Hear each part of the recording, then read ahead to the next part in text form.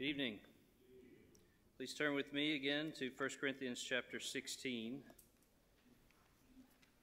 final chapter in this letter, this rather extraordinary letter written by the Apostle Paul. I hope you have been as encouraged as I have along the way. Paul's ability to take us to the very mountain peaks of glorious theology while writing also in a way that's immediately applicable, practical, convicting, encouraging, all at the same time is amazing. Makes me want to be a better teacher, a better preacher. It also confirms in me that these are not the mere words of a man. God is speaking through the words of Paul. God speaks and his people are fed. And that's our prayer tonight. Every time we open God's word, that God would speak and that we would be fed. And to that end, I'm going to start by reading 1 Corinthians 16, starting in verse 5 through the end, and then I'll pray that God would feed us. God says through the Apostle Paul, "I will visit you after passing through Macedonia, for I intend to pass through Macedonia, and perhaps I will stay with you or even spend the winter with you, so that you may help me on my journey wherever I go. For I do not want to see you now just in passing. I hope to spend some time with you if the Lord permits. But I will stay in Ephesus until Pentecost, for a wide door for effective work has opened to me, and there are many adversaries. When Timothy comes, see that you put him at ease among you, for he is doing the work of the Lord, as am I. So let no one despise him. Help him on his way in peace, that he may return to me, for I am expecting him with the brothers. Now concerning our brother Apollos, I strongly urged him to visit you with the other brothers, but it was not at all his will to come now. He will come when he has the opportunity. Be watchful, stand firm in the faith, act like men, be strong. Let all that you do be done in love. Now I urge you, brothers, you know that the household of Stephanos were the first converts in Achaia, and that they have devoted themselves to the service of the saints. Be subject to such as these, and to every fellow worker and laborer. I rejoice at the coming of Stephanas and Fortunatus and Achaicus, because they have made up for your absence, for they refreshed my spirit as well as yours. Give recognition to such people. The churches of Asia send you greetings. Aquila and Prisca, together with the church in their house, send you hearty greetings in the Lord. All the brothers send you greetings. Greet one another with a holy kiss. I, Paul, write this greeting with my own hand. If anyone has no love for the Lord, let him be accursed. O Lord, come. The grace of the Lord Jesus be with you. My love with you be with you all in Christ Jesus. Amen." Let's pray. Father, we ask that you would work through your word by the power of the Holy Spirit to feed us, mold us, and make us into the people that we ought to be. Help us to be the disciples that we ought to be, the men, the women, the husband, the wives, the children, the parents that we ought to be. We ask this in Christ's name. Amen. By way of reminder, last time when we were working our way through this final section of the letter, we were talking about the work of the Lord. It's a theme that comes up several times in Paul's words. He mentions it, for example, in verse 9, when he says, "A wide door for effective work has been opened to me." He says in verse 10, "When Timothy comes, put him at ease because he's doing the work of the Lord, as am I." Similar language is used in 15 and 16, that the household of Stephanos, they were devoting themselves to the service of the saints. He says, "Be subject to such as these, and to every fellow worker and laborer." Paul's concerned with the business of the church, the work of the Lord. He doesn't see some hard distinction between apostolic work and non-apostolic work, or pastoral work and non-pastoral work. He's talking about the business of the church, what the saints ought to be doing. And we noted particularly that the work of the Lord should be characterized by flexibility. I said gospel-motivated flexibility should mark the labor of the church. We noted in Paul's words that he says, I hope to visit you. I intend to pass through Macedonia. Perhaps I will stay with you. I don't want to do this in passing. I want to stay some time with you if the Lord permits. Paul does not see himself as the master of his own plans. He's not driving the ship. He knows where he'd like to go and who he'd like to see and how long he'd like to be there, but all of his plans are written in pencil. The Lord is in charge of his work.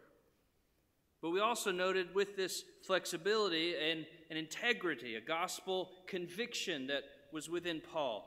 If the first one was a humble pliability, this is a humble rigidity. Paul says, a wide door of effective work has been opened to me in verse 9, and there are many adversaries. The work of the Lord is generating opposition. And he didn't just fold. He wanted to work. He wanted to take note. He wanted to lean in with a stiff spine, trusting in the truth of the Lord. And so we have flexibility and firmness together, marking the work of the Lord. Tonight I'd like to focus on another mark of the work of the Lord, located primarily in verse 15. Look back at verse 15. Paul says, I urge you, brothers, you know that the household of Stephanas were the first converts in Achaia, and that they have devoted themselves to the service of the saints. That phrase has been ringing in my ears all week. Devoted themselves to the service of the saints. What does that mean? What does it mean to do the work of the Lord? Well, it means that you're devoted to the Lord, which will manifest itself in devotion to the Lord's people, the saints. And that idea of devotion to the work of the saints, to the service of the saints, that'll be our theme tonight. And one caveat as I begin, I'll be talking primarily about the presence or absence of this devotion, not necessarily getting into the nitty-gritty of what it will look like practically. Lord willing, that'll be next week. But tonight I want to ask of ourselves, am I devoted to the Lord and his people? And to do that, I want to first ask, what does devoted mean? We might translate it something like entirely dedicated, totally committed, even consecrated is within the semantic range, set apart for the particular task. And we should take time to reflect on this idea of devotion. To be devoted to something is the totality of who we are. You can't be partially devoted. If an athlete says, I am devoted to becoming an Olympian, I want to get a gold medal for my country, and he trains hard and he exercises hard, but he still pigs out on junk food, is he devoted? We would say, no, he's not committed. If a husband takes his wedding vows and he pledges devotion to his wife, but he won't show her proper attention, he doesn't share his finances with her, he's not actually devoted, regardless of what his claims may be. Some part of him, some part of his time, his affection, his effort, something is withheld. So if it's not total, it's not devotion. Further, devotion necessitates a willingness. You can't compel someone to be devoted, can you? I can't put a gun to your head and force you to be devoted to God. Can't do that. You can compel people to do things. You can constrain them by duty and pushing. You could force people to do something, but you would never say they're devoted. Devoted sports fans joyfully, willingly follow their team, not out of a sense of duty, but out of desire. Devoted husbands love their wives because they've chosen to and they want to, not merely because it's a duty. So to be devoted is to willingly choose something. And we should also note that to be devoted is to have a disposition that's habitual. It's persistent. Devotion requires habitual, persistent effort. Everybody knows somebody that swears on January 1st that they're going to lose all this weight, and then they've gone to Krispy Kreme 10 times in January. Are they devoted? Zeal and intensity for a short amount of time is not devotion, is it? Devotion is found where behavior is sustained over time, like a habit. In fact, if you have the old King James Version of this verse, it actually says, using an older sense of the word, it says they have addicted themselves to the ministry of the saints.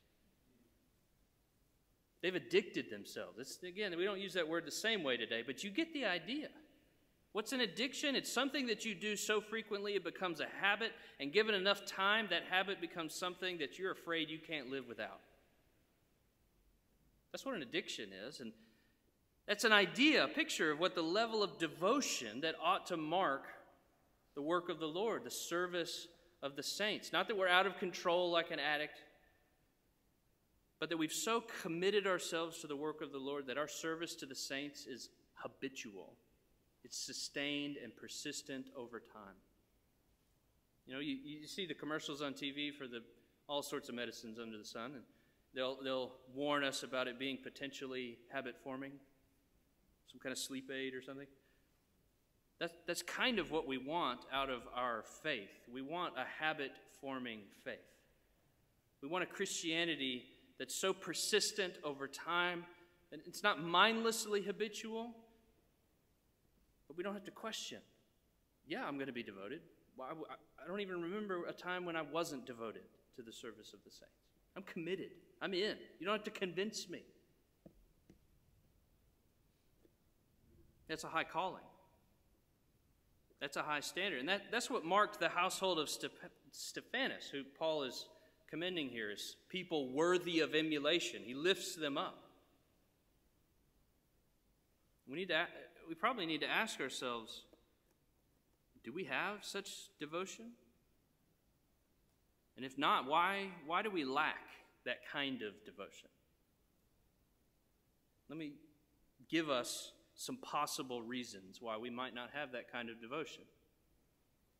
It's a little longer of a list. I want you to listen to the various categories and situations and see if any of these sound familiar to your heart. So first, some people might be listening that are not marked with devotion to the saints, and that's because of ignorance. It's possible that they just didn't know that to be a Christian is to be devoted to the service of the saints. Well, that no longer remains a possibility for you. Now you know. Be devoted. Second, some people aren't able to show the same level of devotion to the service of the saints because of God's providence. God is in charge of history. He moves things. He brings things about. He's in charge of all of our circumstances. Perhaps you're physically incapable of serving the saints regularly. Perhaps you've been hindered by circumstances outside of your control. Perhaps you get deployed for 6 months. Things change. And in such circumstances, you're not at fault inasmuch as God has ordained the circumstances that prevent you from serving the saints for a season. Third category. Some people aren't devoted to the service of the saints because they're lazy. Some are lazy. They're like the sluggard in Proverbs who knows what he needs to do but won't even do it. He'll bury his hand in the dish, but he won't even bring the food back to his mouth. He'd rather spend time indulging in his favorite hobbies or vegging out in front of the TV or just generally apathetic to the spiritual condition of the church, unconcerned. This person's lazy, which is a sin, and they need to repent. Fourth, some people aren't lazy, but their lack of devotion currently to serving the saints is more born out of weariness. Weariness. They have grown weary of doing good. Some people, for various reasons, feel the need to wear themselves out for the Lord. They burn the candle at both ends. They often feel like that kind of pace is a virtuous thing, and perhaps even a badge of honor. That kind of person needs to hear that the Lord made you as a finite creature with limitations, and one of the reasons for those limitations is because he knows that you're tempted to think you're Superman, that you're the Messiah. And if you're that kind of person who's grown weary of doing good because you've overdone it, you might need to repent for trying to be a Savior rather than serving the Savior. You might just need to rest. Remember the Sabbath day and keep it holy and walk in the strength of the Spirit rather than in the flesh, because spiritual burnout is no virtue. So if your devotion is quenched because of exhaustion, then get some rest, both body and soul, and let the Holy Spirit rekindle your devotion to the service of the saints. Fifth, some Christians are not devoted to serving the saints because they're just plain selfish. They're selfish. They like their free time. They don't want to give it up to anybody else. They're self-centered. They think about their schedule and their money and their effort and what's important to them, and they spend all of their time and all of their effort and all of their resources on themselves. Such a disposition is clearly un-Christian.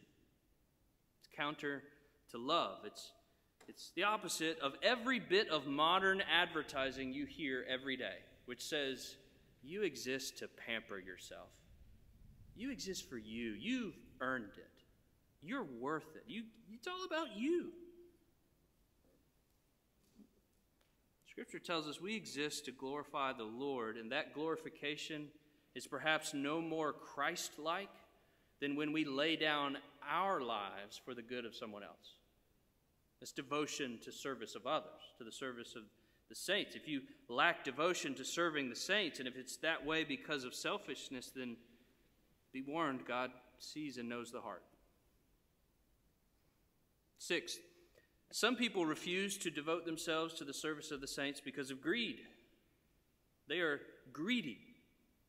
They crave more money, and they will not stop working because that would cost them money. For them to stop making money in order to serve somebody else is an unacceptable cost. And what they've done when they make that decision is they've revealed who really is their Lord.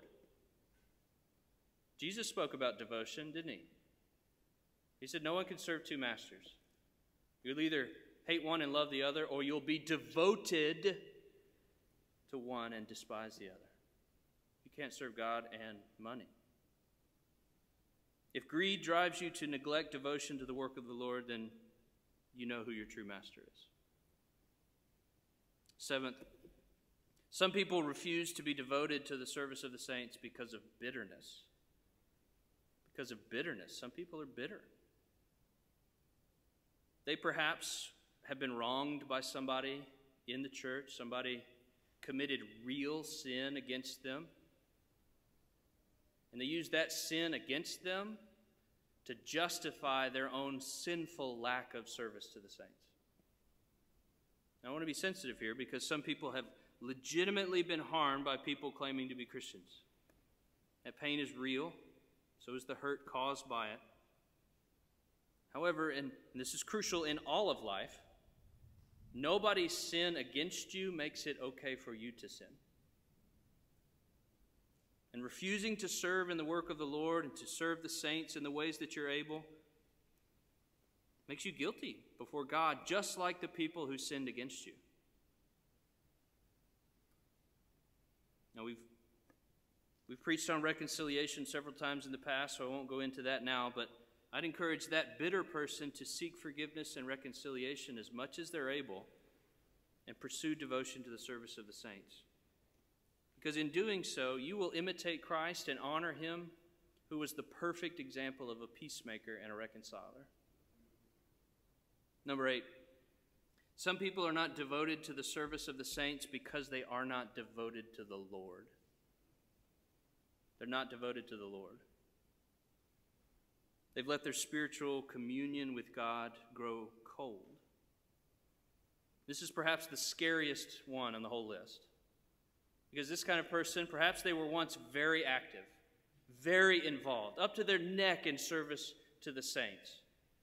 Lots of Bible, lots of prayer, lots of fellowship among the body. Maybe they were even in an official capacity as a deacon or an officer or a Sunday school teacher or pastor even. But today, they're cold.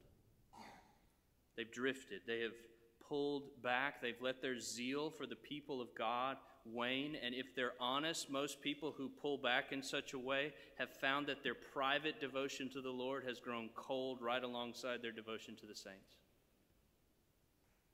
Spiritual coldness is most often manifest through one's relation to the people of God. See, you can fake private holiness. You can act like you read your Bible and tell people about, oh, I prayed for you, and you can act holy when they're not looking. It's hard to maintain public holiness and devotion to the people of God when your heart is not in it. That's why when people grow cold in their spiritual communion, they usually stop coming to church after a time. Weakening communion with God's people is often the first public evidence of weakening communion with God. Lastly, number 9, some people are not devoted to the service of the saints because they're distracted. They are distracted. They can be distracted by good things or bad things. Sometimes we get distracted by good things. It's good to pursue perhaps more education, or to be physically fit and want to exercise, or to be really involved with my child's school, or to volunteer with a nonprofit. Those aren't bad things per se. But we must remember our priorities and not let the hundreds of possible good things that we could do distract us to how to use our time best. Consider how you spend your time each week, which is your most valuable commodity, by the way, your time. And what that time allocation indicates about what we think is most important. But to be honest, I see very few people who are distracted from service in the church because they're pursuing too many good things elsewhere. I see lots of people distracted from devotion by less than good things. They claim they're too busy to serve the church in particular ways, but they'll log 20 hours a week on social media. They say they can't find time to serve the saints and be among the body, but they've got plenty of time for catching up on their favorite shows and movies. See, busyness is usually less a factor of providential circumstances and more a factor of our priorities. Sean and I didn't talk about this, even though these sermons overlap. The Holy Spirit's a very good sermon planner. But being enslaved to our own calendar often reveals a spiritual condition of giving our devotion to things that we're distracted by rather than giving our devotion to the things the Lord calls us to. And by way of application, parents, we need to remember that our children are always watching, and children rarely rise higher than their parents in these spiritual areas. So we should all reflect, consider your devotion, your time, how you spend your money, how you spend your effort, and what does my behavior communicate to my children about what is most important? If I spend 30 hours a week on sports or on entertainment or on whatever else and 2 hours a week on Sunday morning for the things of God, you are preaching to your children with that pattern. You're catechizing them as to what is most important. Now, each of us, in light of all these categories, falls short. We fall short of the household of Stephanus, which seems to set a bar that we can't reach. But I've got worse news. They're not the bar. God tells us the bar is actually total devotion. All that we are to Him. Love the Lord with all of your heart, soul, mind, and strength, and love your neighbor as yourself. That is the standard. Total love to God and to our neighbors. And failure in any one of these little areas is the result of our sin and therefore worthy of condemnation. God deserves total devotion, our whole heart. But we're selfish. We hold part of ourselves back. We refuse to be dedicated to Him. We're unwilling to serve others like we know we ought to. We choose to indulge our appetites rather than constrain them to serve others. We want to pamper ourselves rather than prostrate ourselves. And God sees it all. He knows our hearts, each and every one of us. Nothing's hidden from Him. He sees every dark crevice in your soul, every selfish thought, every motive, every movement of your heart before you even lift a finger. And Scripture makes it clear that's true of all mankind. They refuse to devote themselves to the Lord, and so they earn condemnation. In fact, the language that Isaiah uses in chapter 34 is that they refuse to honor the Lord, and therefore the Lord devotes them. He devotes them to destruction. And the language is vivid. He has devoted them to destruction, has given them over to slaughter. The slain will be cast out, the stench of their corpses will rise, the mountains shall flow with their blood.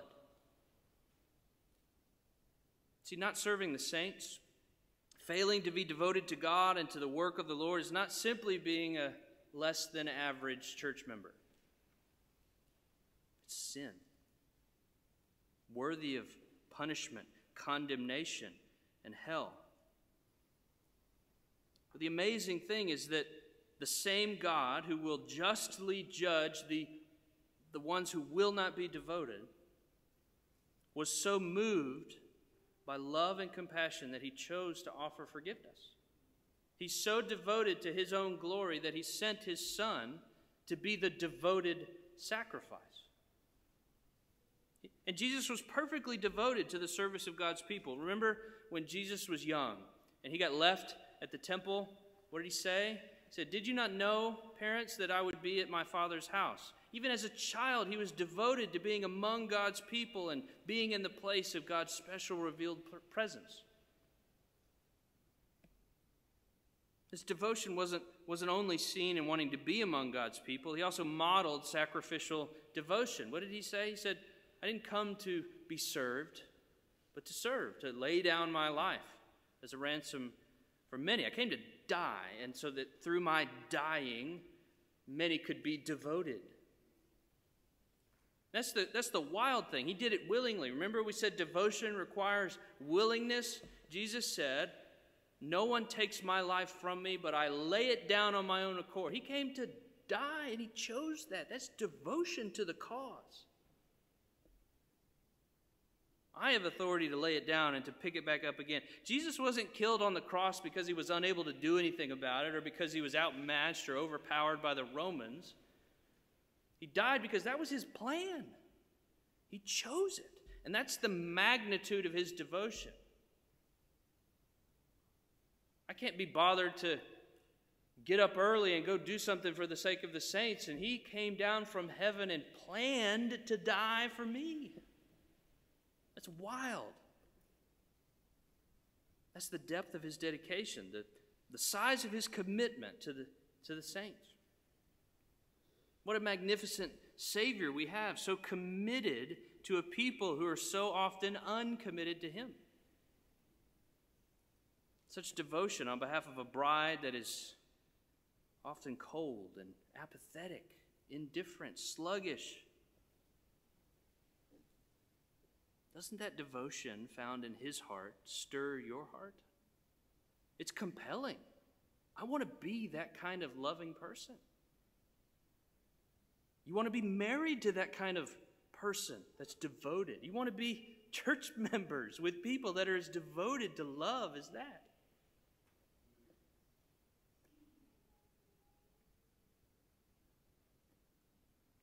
And if he could stoop down so low for you, won't you be willing to stoop down for others? That's the step. That's really the whole sermon right there.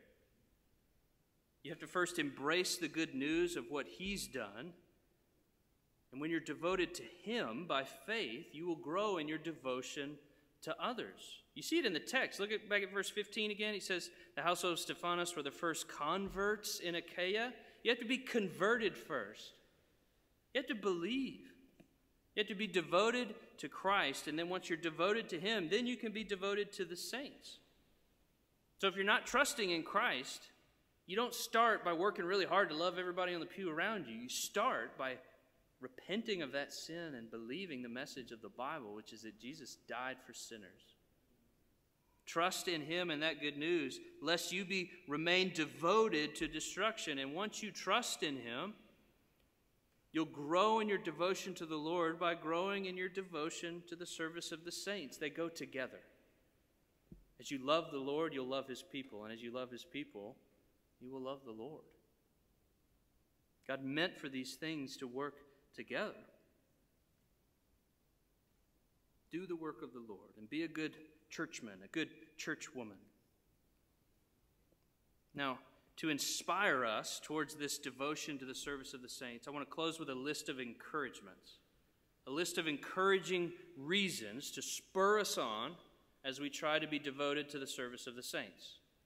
Some of these come from an old Puritan named William Bridge. Some of these are mine, but I hope they're helpful to you. First, encouragement as we try and grow in our service to the saints. It is a great privilege to be a servant in the Lord's work.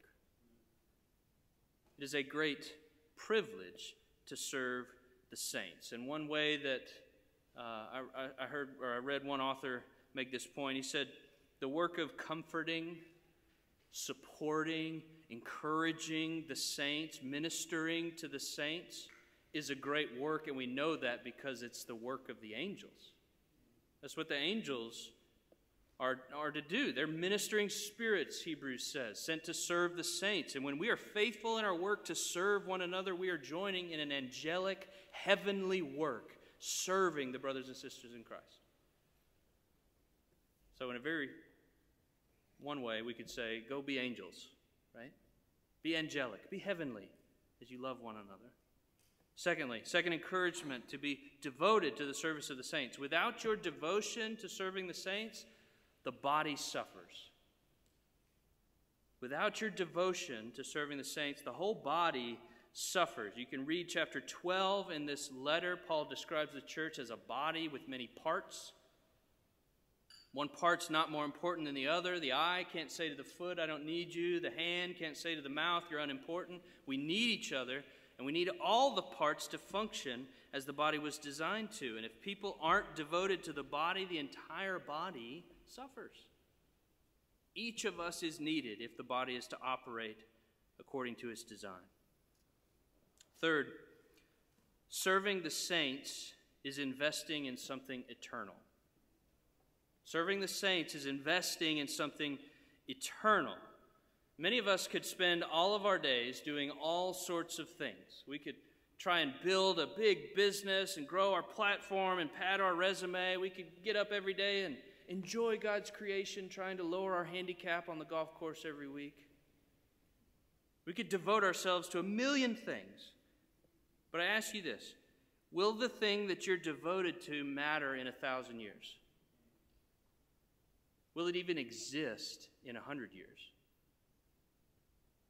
You see, sometimes we devote ourselves to building what are essentially sandcastles in this age, rather than building the eternal temple of God, which will last forever. Indeed, Paul makes an explicit promise at the end of the last chapter. You can look up in chapter 15, verse 58. He says, we should be always abounding in the work of the Lord, knowing that in the Lord your labor is not in vain. That's a promise. In the Lord your labor will not be in vain. What worldly pursuit can promise you that? That there will be no futility if you come and do this thing. It will always be fruitful. It will always result in good if you come and do this thing. That promise has been made about doing the work of the Lord. You don't get that promise on the golf course.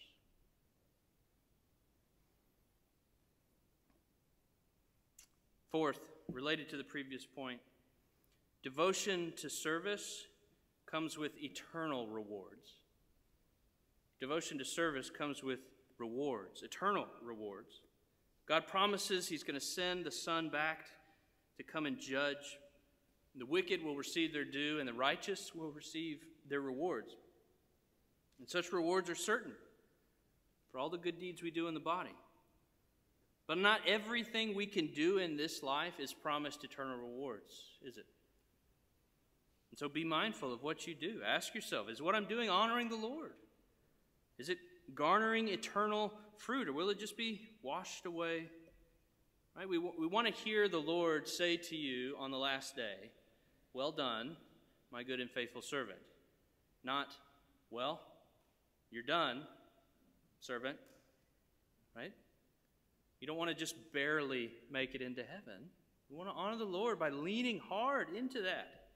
You want to finish the race well. Fifth encouragement in our devotion to the service of the saints is that diligence in service can help keep us from temptation.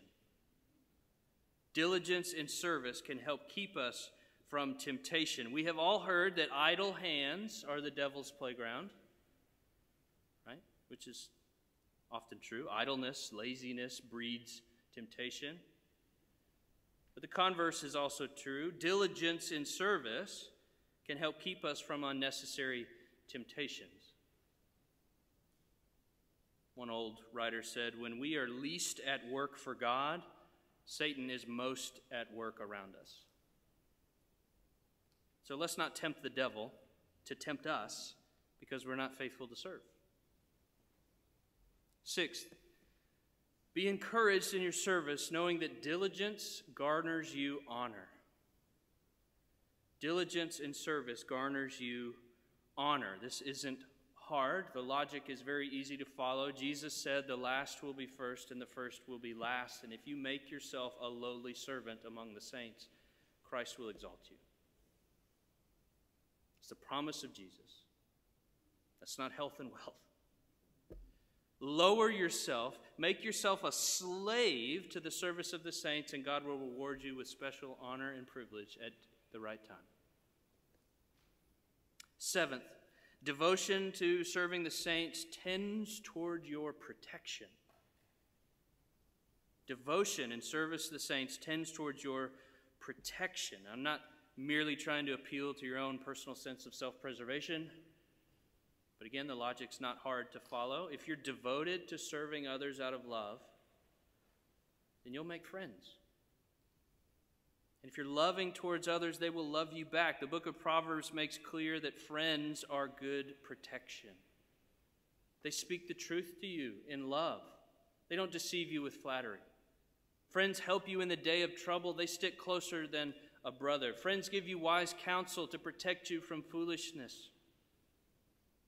You get the point. If you are diligent to serve the body, you will tend to make friends, and good friends are a blessed protection to you. Lastly, and I will close with this, devotion to the service of the saints tends towards your holiness and your happiness. Devotion to serving the saints tends towards your holiness and your happiness. If you're committed to serving God's people out of love to God, you'll begin to see things a little differently. You'll notice over time you're less focused on material gain. You'll begin to value more the relationships that you've made. You're not as focused on your own personal happiness and satisfaction. You're increasingly focused on the good of others. In fact, you're decreasingly thoughtful of even yourself at all. You're more concerned with their well-being, with their success, with their growth and movement in the Christian life. You're less selfish. You're less self-concerned. The more we forget ourselves in the service of the Lord, the more we'll see the hand of the Lord at work in and through it. We'll have our hearts less and less set on the things of this world and more set on the things of the next. And when our affections are set on eternal things, heavenly priorities, we'll see that our joy in this world is more stable. When your heart is fixed on things in heaven, then there's no storm or trial in this life that can shake our hope. Our hope is fixed, and our joy in the Lord will grow. And so if you want to be holy and happy, you want to be fixed on God and His glory, then out of love to God, devote yourselves to serving Him and serving the saints. That's the way to be really happy. Not to be a king. That's what the world says. You're a king, you're a queen, you deserve to be pampered and showered with affection and service. No, the way to be happy is to make yourself the bottom of the totem pole, to be the slave who chooses to become a servant, not because they think every one of you is a king that deserves it, but because the King of Kings became my servant, so I'm going to be your servant. May that be true of us. Let's pray. Father, we ask very simply that you would help us to love you with all of our heart, and having our hearts filled by your presence and your work on our behalf, may we then turn and love others. Help us to be devoted to the service of the saints. I ask this in Christ's name. Amen. We're going to stand and sing the doxology together.